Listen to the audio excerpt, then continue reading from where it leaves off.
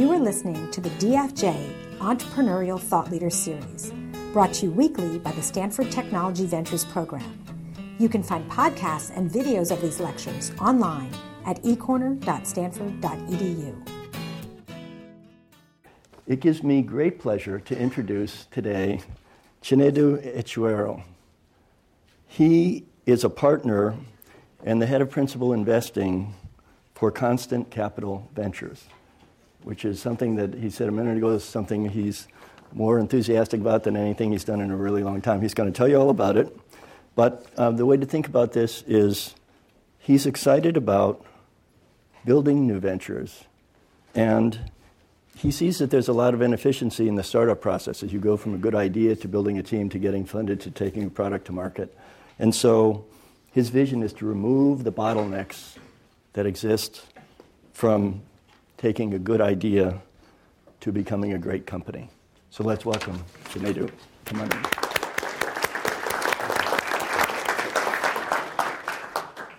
in. Tom, thank you very much for the kind introduction. I flew in from New York last night, and I'm very excited to be here at Stanford with you guys. So I'd like to talk about two things while I'm here. The first thing is my entrepreneurial journey and share some of the lessons I've learned.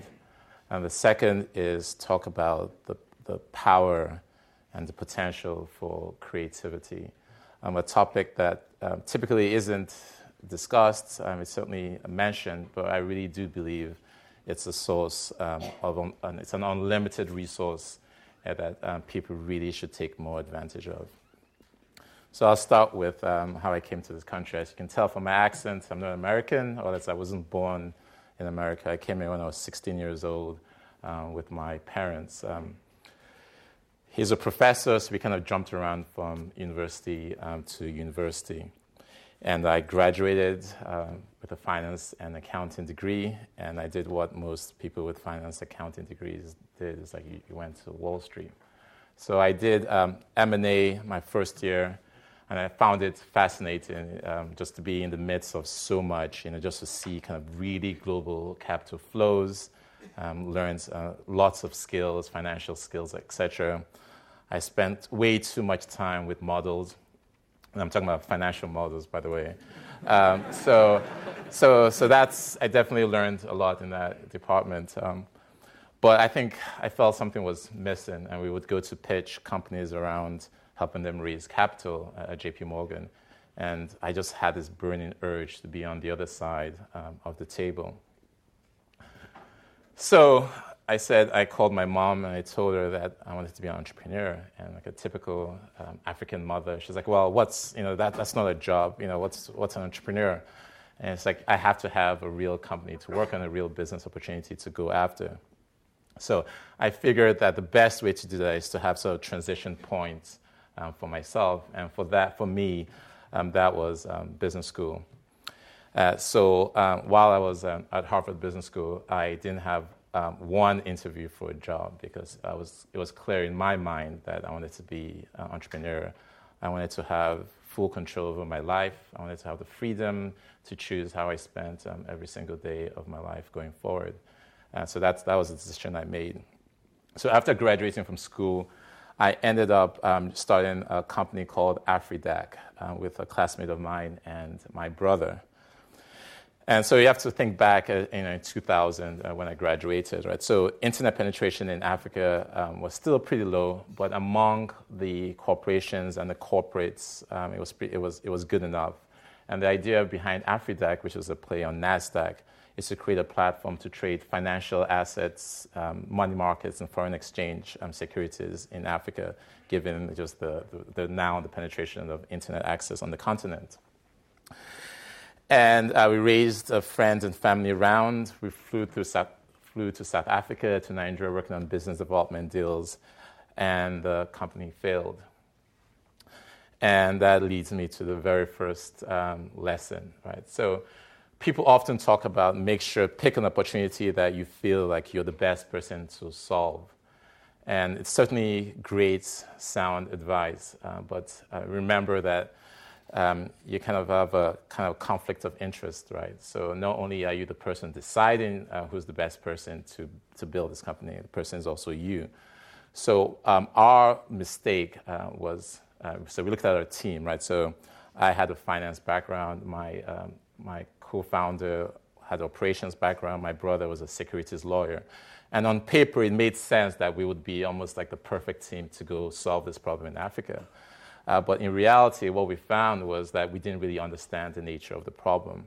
And while it made sense on paper that foreign financial assets should be, you can create a great platform to trade in financial assets, we didn't understand the kinds of agency issues we found particularly in Nigeria. So what we found is that while it made sense to auction your foreign reserve efficiently and transparently as a kind of a general market principle, the members, the CFOs, the treasurers of these organizations had their own sort of side deals with the buyers and sellers of these securities. So we certainly didn't create the kind of liquidity and the adoption we expected.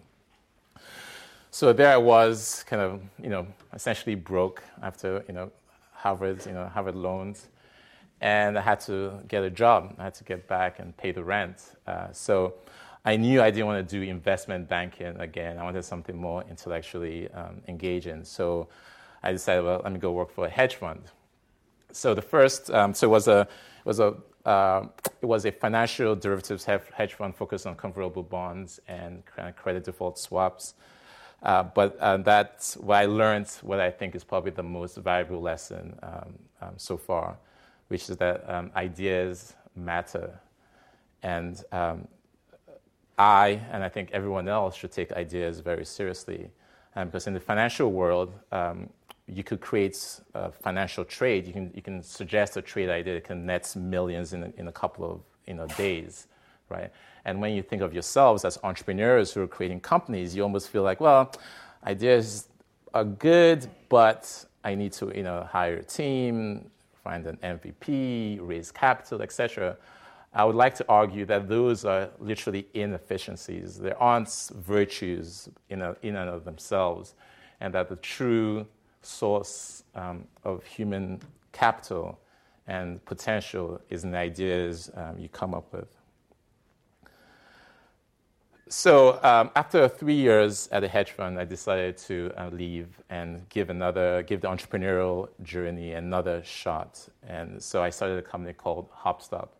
So the idea around HopStop was essentially this, right? So you have, what the site essentially does, it lets you get door-to-door directions using walk-in directions, subways, buses, etc. So you'll enter your starting address, you enter your ending address, and it would give you walking directions to the train, tell you where to get off, where to take the next bus, and from the end of the bus stop, how to get to your final destination.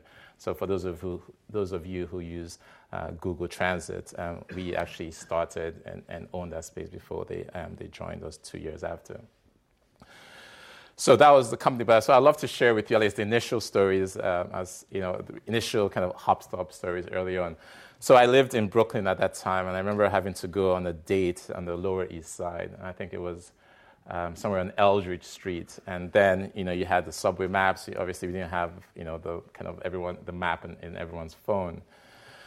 And I remember figuring out, well, how actually do I get to 200 Eldridge Street? And I'm in a subway, and I have a horrible sense of direction, and I got lost, etc. And I don't quite remember how the date went, but I have vivid memories of what I did the very next morning. I went to the subway station. I grabbed a subway map, put it on the floor of the apartment in Brooklyn, and I used the only tool I could use, which is Excel, because I was a finance guy. So what I wanted to do was how do I describe the subway system to a computer science engineer so that they'll be able to write an algorithm to solve that problem? And I had some experience with kind of data sets, et cetera. So that's where I started, right? So I built spreadsheets. Okay, well, I have routes and stops and exits, and anyway, so all kind of the core kind of information model for for the company. So I went to Elance, which is I think now called Upmarket, and I found a developer in Russia to build it. So we continued on this process, iteration after iteration, until we actually had a viable product, and I called it an MVP these days. And the interesting thing about that story is that I actually never met. I met developer Alex for the first time 4 years after we started working. So for the vast majority of my time at the company, we worked remotely using, I think then it was Messenger, etc. And I definitely had a few lessons from that experience. The first one is that product matters, right? Product solves so many problems in so many ways, right? So it helps you retain and grow your user base. It helps you get PR, right? Because once someone in the press uses it, they won't write about a product that they aren't actually in love with. It helps with the viral growth of your business. Obviously, with the existence of the social graph, there are much more efficient ways to engineer the kind of virality you want in a consumer-facing product. But back then, it was really kind of press and kind of really old-fashioned kind of word of mouth. So that was like the early days, and I was obsessed about the product. So my wife would look at me and wonder why I would stare at the screen. And HopStop, by the way, was only 3 pages, right? So you enter your homepage, you enter your directions, and you get the results, right? There isn't that much to think about, but there is. Right, there's so many elements of that experience that I absolutely obsessed about, and I think one of the reasons we continue to grow even after Google started competing with us was because we had such a loyal user base going forward. So again, products matters. Products solve so many problems going forward.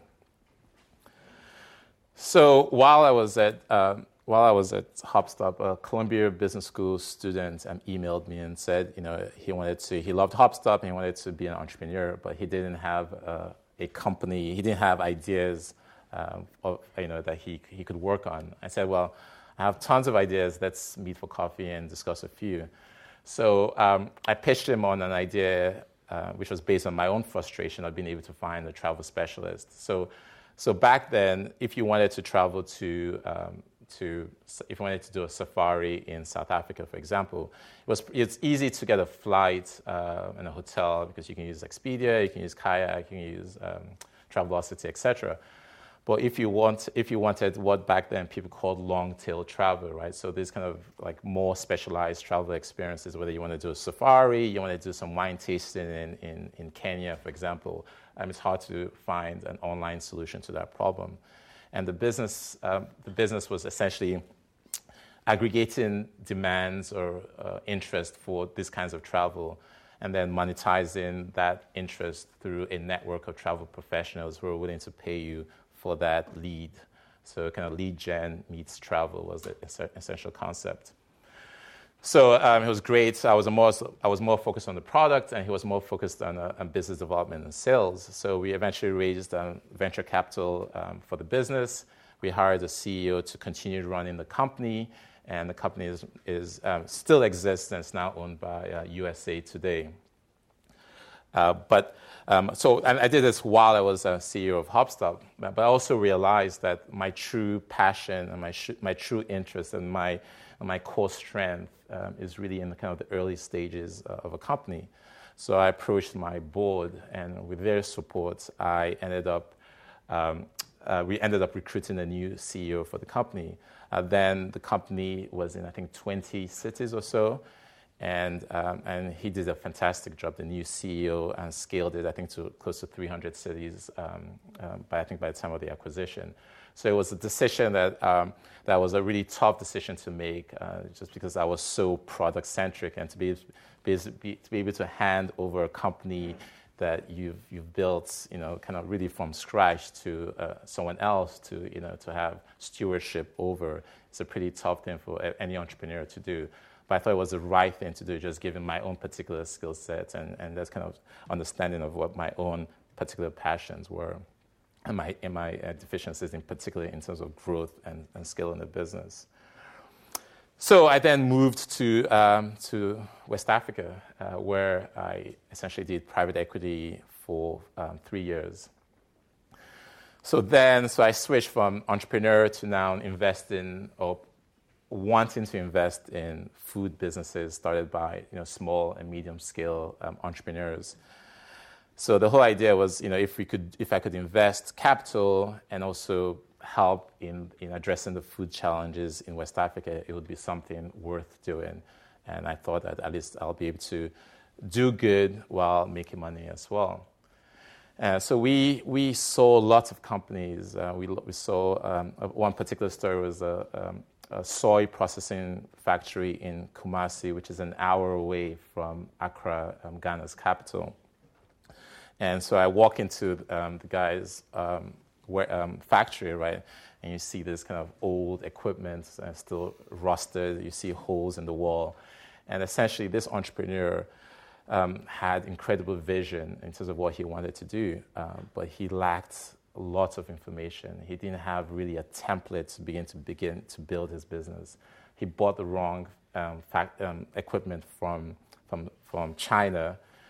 He just made so many fundamental. He didn't think about the layout of the factory to allow for the optimal processing of soy, etc. And I saw many companies like that, right? And so I did a short TEDx talk on this whole idea of a business in a box, where if society's real goal is to foster entrepreneurship, especially among small and medium-sized businesses that account for the vast majority, not the vast majority, around 50% of the non-government workforce, we can easily do so much more to encourage it and kind of de-risk that process for them. So the whole idea around the startup in the box was basically say, look, let's think of the verticals or the industries that make sense, whether it's soy processing, mango processing, food processing, silos, whatever it is, and let's create and crowdsource and open source and make it freely available the core elements of a successful business of that kind. So think of being able to look at, say, mango processing and be able to say, look, here's the blueprints. Here's an architect submits a layout of an optimal factory for mango processing. And an engineer says, look, a process engineer says, look, here's the best way to set up your line to be able to get the results you want. Or a financial person contributes a simple financial worksheet that lets them plan for working capital, which was a major issue in many of the companies I saw. So that was the idea. So for those of you who are interested, you can just Google my name, and I think on YouTube it's on YouTube if you are interested in pursuing that. But that was kind of what I felt was missing on the African continent.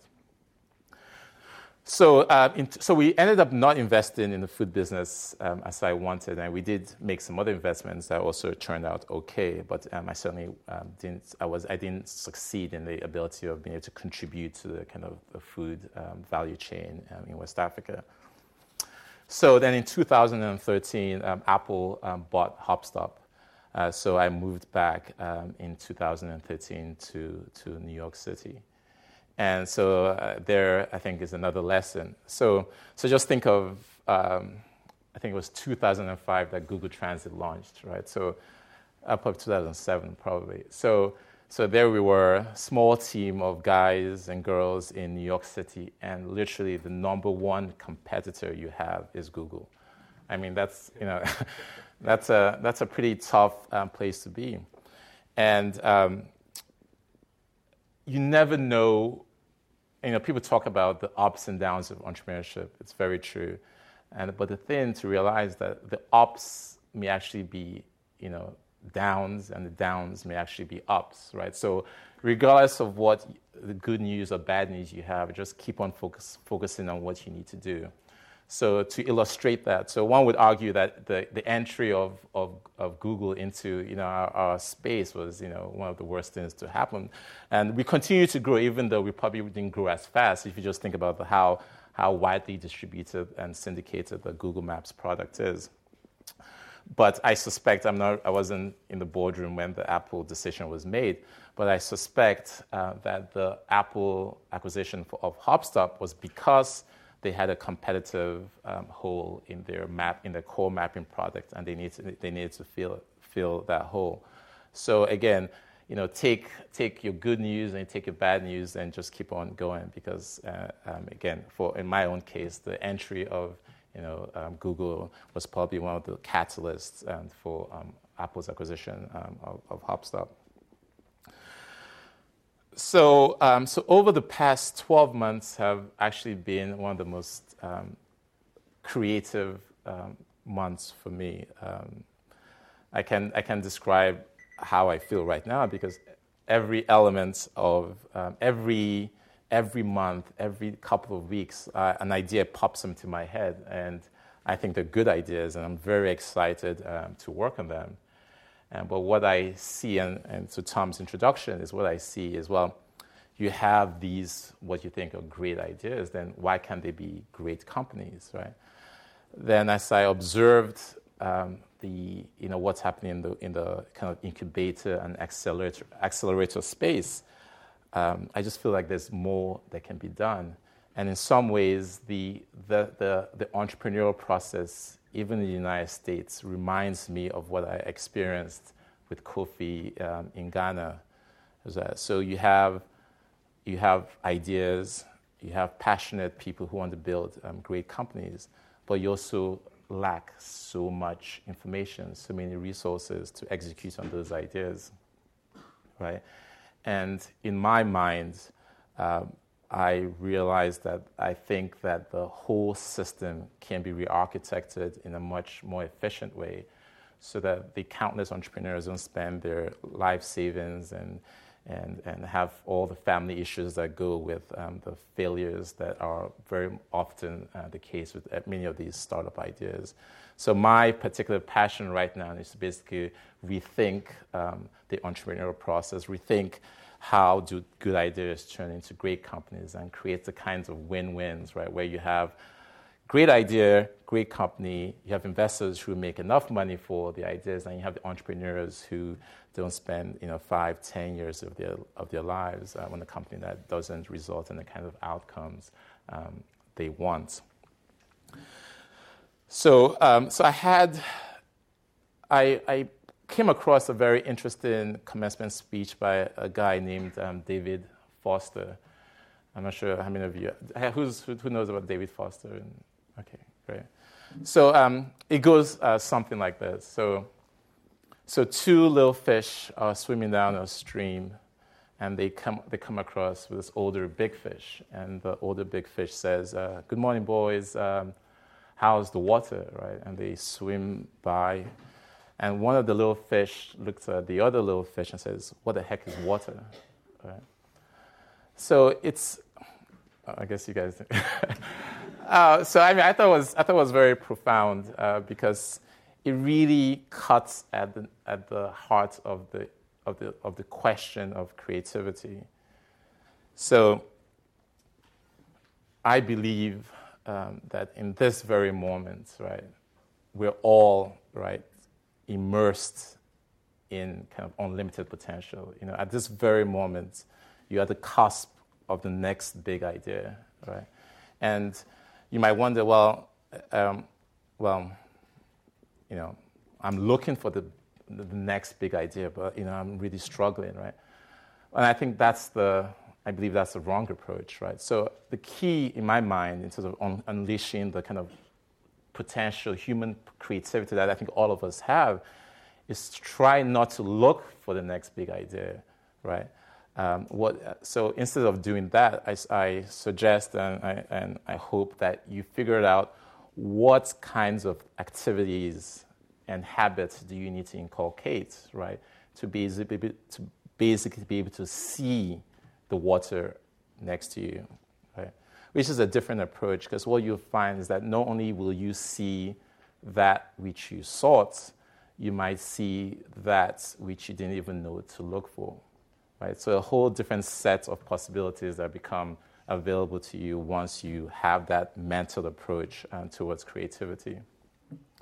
and that the idea. So to make it put in sort of practical terms, right? So what's the big deal about creativity, right? We're in Stanford. It's all about products, all about customers, etc. But I do believe that creativity plays a big role in success, right? So, I mean, I use Uber to get here, and I'm sure there's a kind of like the guys that came after Uber and the guys that came after them as well. But, I use Uber, and that's what I use. So there are real competitive advantages in being first to market. And if you have a new idea that no one's thought of, right, you own that space. You own the market share. You own you create thought leadership in the space, and it's a real competitive advantage, especially to the extent that you're building network effect type businesses. It's a strong and be able to be first in doing something is a real advantage. Even after starting a company, to be able to take comments, ideas from your customers, from other people, from other industries, and apply it to your own company, again, is a source of incredible value. And I encourage you to think about think of creativity as a way of really unleashing a lot of value that's right there in front of you, right? So you might not see it, but it's there. So instead of looking for it, trying to figure out what stops you from seeing really what's next to you. So again, that leads me to kind of what I'm working on now. So because I've gone through this period of lots of creativity, my challenge right now is to figure out a way, well, how do I turn that creativity and the ideas I have now into companies? So I'm working on a variety of things, but the first thing that I realized the number one bottleneck for me is finding talented people to join the team and work on these different ideas. So far, I believe creativity, again, as I said, is a source of unlimited wealth. You will never run out of good ideas to start. You just haven't found those good ideas. And once you find the next one, there'll be a next one after that. It never ends. There won't be a point in human history where we would have all the ideas, all the services, and all the products we want, right? That will never happen. Those ideas are out there. You just need to figure out how to actually see the water next to you. And to put it in more concrete terms, imagine a marketplace where you have the small fish, right, competing with the older big fish, right? And they don't even know there's water next to you. So those are my comments, and those are my experiences so far. I'd love to answer any questions you have.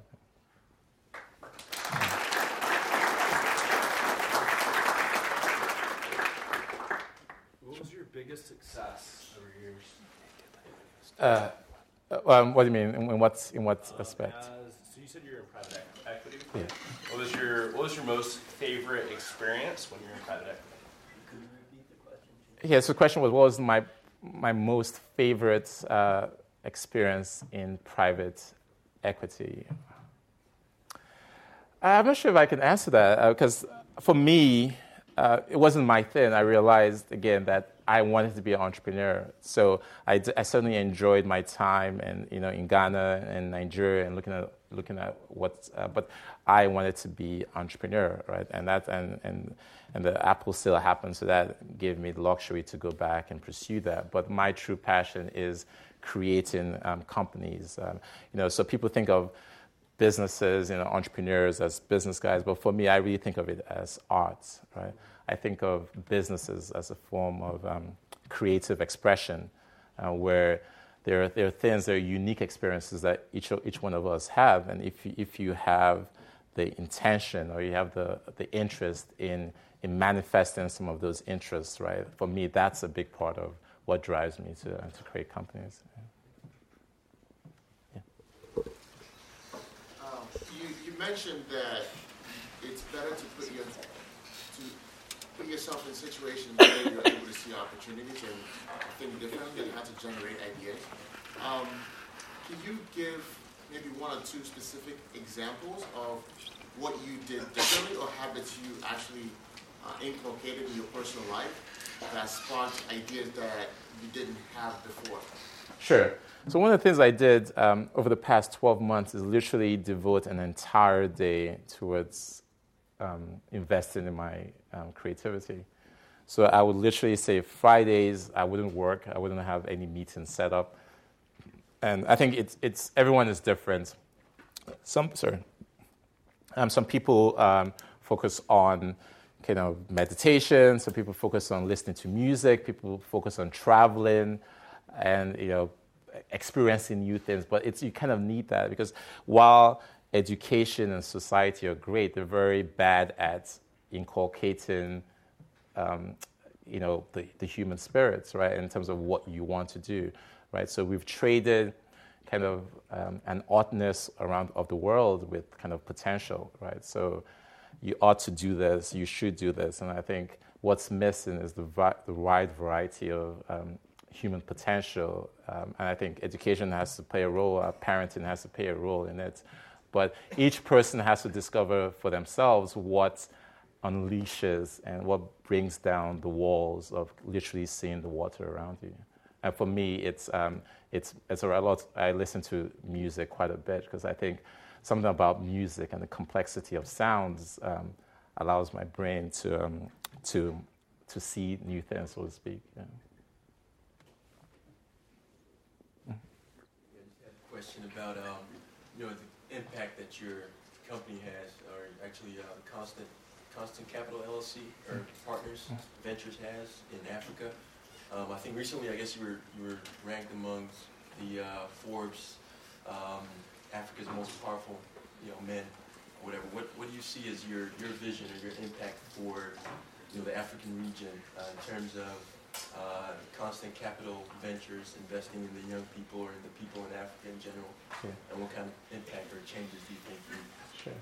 I didn't know how I made it on the list, so let me just start off with that. So I think technology represents a huge opportunity for Africa. So the way I think about the opportunities with technology, especially in Africa, is I think at some point, I don't know if it's 10, 20 years from now,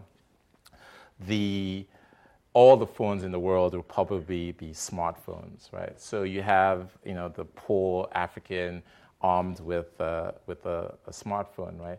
And that, for the first time, allows them to access and now creates an ecosystem, a marketplace for people to build the kinds of apps and services that actually create value for them. The large corporations and most of the governments in Africa have done a poor job in really catering to the average man. So once you have these phones in the hands of the average African, you can now allow them to access a whole variety of resources and assets that they never had an opportunity to. So in healthcare, in education, financial services, all those are things that make a big impact on the lives of the everyday African. So we don't invest specifically saying we're going to invest only in Africa. My vision for the venture builder based out of New York City that I'm working on is to be able to address global opportunities, including those in Africa. In comparison to other incubators or accelerators that are out there, what are you going to do differently from the ones that you see right now? Yeah, well, that's the secret sauce that I'm working on. And there's so many elements to it, and I really can't discuss in detail. But the short answer to the question is, in my mind, there are basically four things you need to have a successful company, at least in the initial years, right? So you have a great idea, you have a well-functioning team, you probably have a product that has some traction, and you have capital, right? People could disagree on a few things, but I think roughly those are the elements of at least early stage success. And I believe that each of those processes, right, are currently, each of them is broken, right? So just think about how people think about building a team, right? So you guys are, I think, mostly very technical, I think, engineering school at Stanford. But, the typical process, so let's take the case of Harvard, right? So a Harvard Business School student says, I have a great idea. Let me go to MIT. Let me figure out a technical co-founder, right? which may make sense because you have limited resources. You need to figure out the best person to help you work on the idea. But I think that what you'll find is like probably the number one reason why internet companies fail in the early days is kind of internal team dynamics, right? So it seems odd to me that an industry focused on disrupting and innovating other people's industries, right? That this is all we have, right? This kind of lock-based approach and this kind of highly networked approach was finding team. Like, what are the characteristics? So a person like me with a certain attributes of what I think are important in my own life and my own work style, isn't there a more thorough way to think about team building, right? Like, is this really the optimal set of processes in terms of building a team? So I think there's lots of things that can be done around it.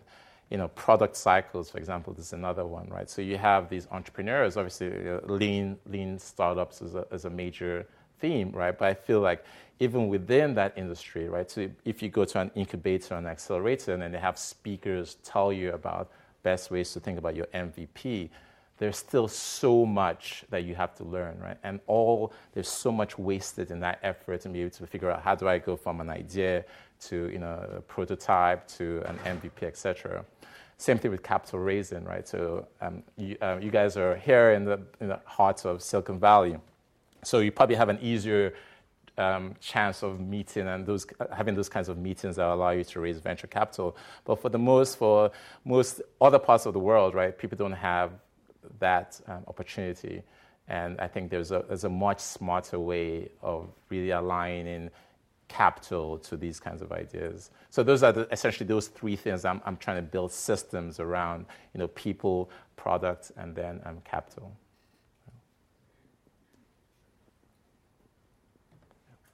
So looking back on your childhood, what specific experiences would you say were particularly pivotal in forming a set of values that you think have enabled you to be successful in a variety of different contexts, but particularly within entrepreneurship? I guess what advice would you give to maybe people in college or going through college right now to really seek out experiences that will help develop those things? Sure. So I grew up in Nigeria, as I mentioned, and I came here when I was 16 years old. And something that really affected me is this whole idea of the power of business to change lives, right? Because I've always believed that, and everyone knows this, like the African countries in general are not very people-friendly. The one resource that human beings have, kind of our own selves, right? People kind of downplay for natural resources and others as well. So what I found was just the power of business to change lives. So that was a big factor in the way I think about what is valuable work, right? So I definitely think that business is right up there with education, with being a doctor, etc., because you solve problems. And my definition of entrepreneurship is solving problems profitably, right, with limited resources, right? So that's how I think of it. I really think of every startup I've done or I intend to do is geared towards solving a real problem for people. So that's the way I think about it. But on your question, there's one experience I had that I actually realized was actually much more important than I've actually thought about, which is one of the first real job I had was as an intern at this company called Agway. It's now bankrupt, right? But I was an intern. But then the whole idea was I had to they had all these reporting units, and I had to use Excel. I had to use a database, and I had to use Excel to basically streamline the reporting for all their different operating units. And coming to think about it, right, that experience allowed me to have a certain comfort with information and how to think about data that then allowed me to kind of be able to attack the HopStop problem, right? So you'd be surprised how those nuggets of experiences are now become the thing that gives you a leg up or gives you insight into the nature of different problems. Yeah. Any questions? Okay. You talk about finding the right people is such a hard thing, and whether it's people you're looking to help you build out your next platform, or whether it's people you're looking to invest in, what are 2 or 3 of the qualities or characteristics that you have developed a keen sense to look for in people that you align yourself with? So I think many people already discussed this. So I'll try to figure out how to spin it differently. So they talk about skill sets, right, and capabilities. So I know I think I've been able to kind of look at myself and figure out, well, these are the things I'm good at and things that I'm not good at. And the logical step for me is to figure out people who can do the things that I don't want to do or can't do. So I think that's just the first one. But I think there's no one way to do it. Like the CEO of HopStop, who did a great job running the company, him and I are entirely different, right? He went through basically a whole transitioning of people at the company just because him and I have different kind of work styles and personalities. So I don't think there's a particular answer. Some people could be very analytical, but slow, and there's people who are kind of gut-driven, right, and quick. And so it's, really, you can't really, there's no real kind of one answer for that kind of question. But the things that matter, obviously, are kind of interest and passion in the products that you want to build, and your ability to really be able to work with them, right, which is such a key thing. Again, the team dynamics is one of those underlooked or overlooked parts of entrepreneurship that I think people should really, really think about before starting the journey. Yeah. Sure. Last question? Yeah. I was reading, I think, Apple bought HopStop for around $1 billion or somewhere around there. What all do you think went into that process, that deal of having them actually purchase it for that amount, and what were they really looking at in the whole process?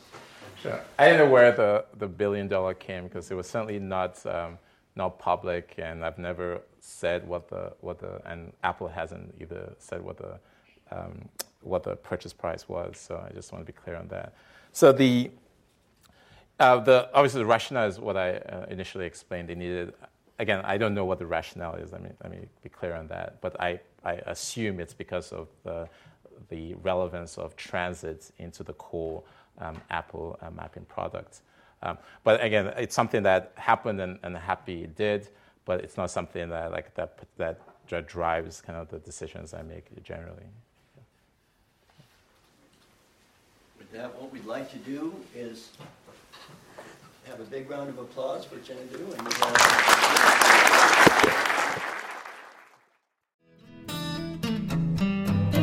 You have been listening to the Draper Fisher Jurvetson Entrepreneurial Thought Leader Series, brought to you weekly by the Stanford Technology Ventures Program.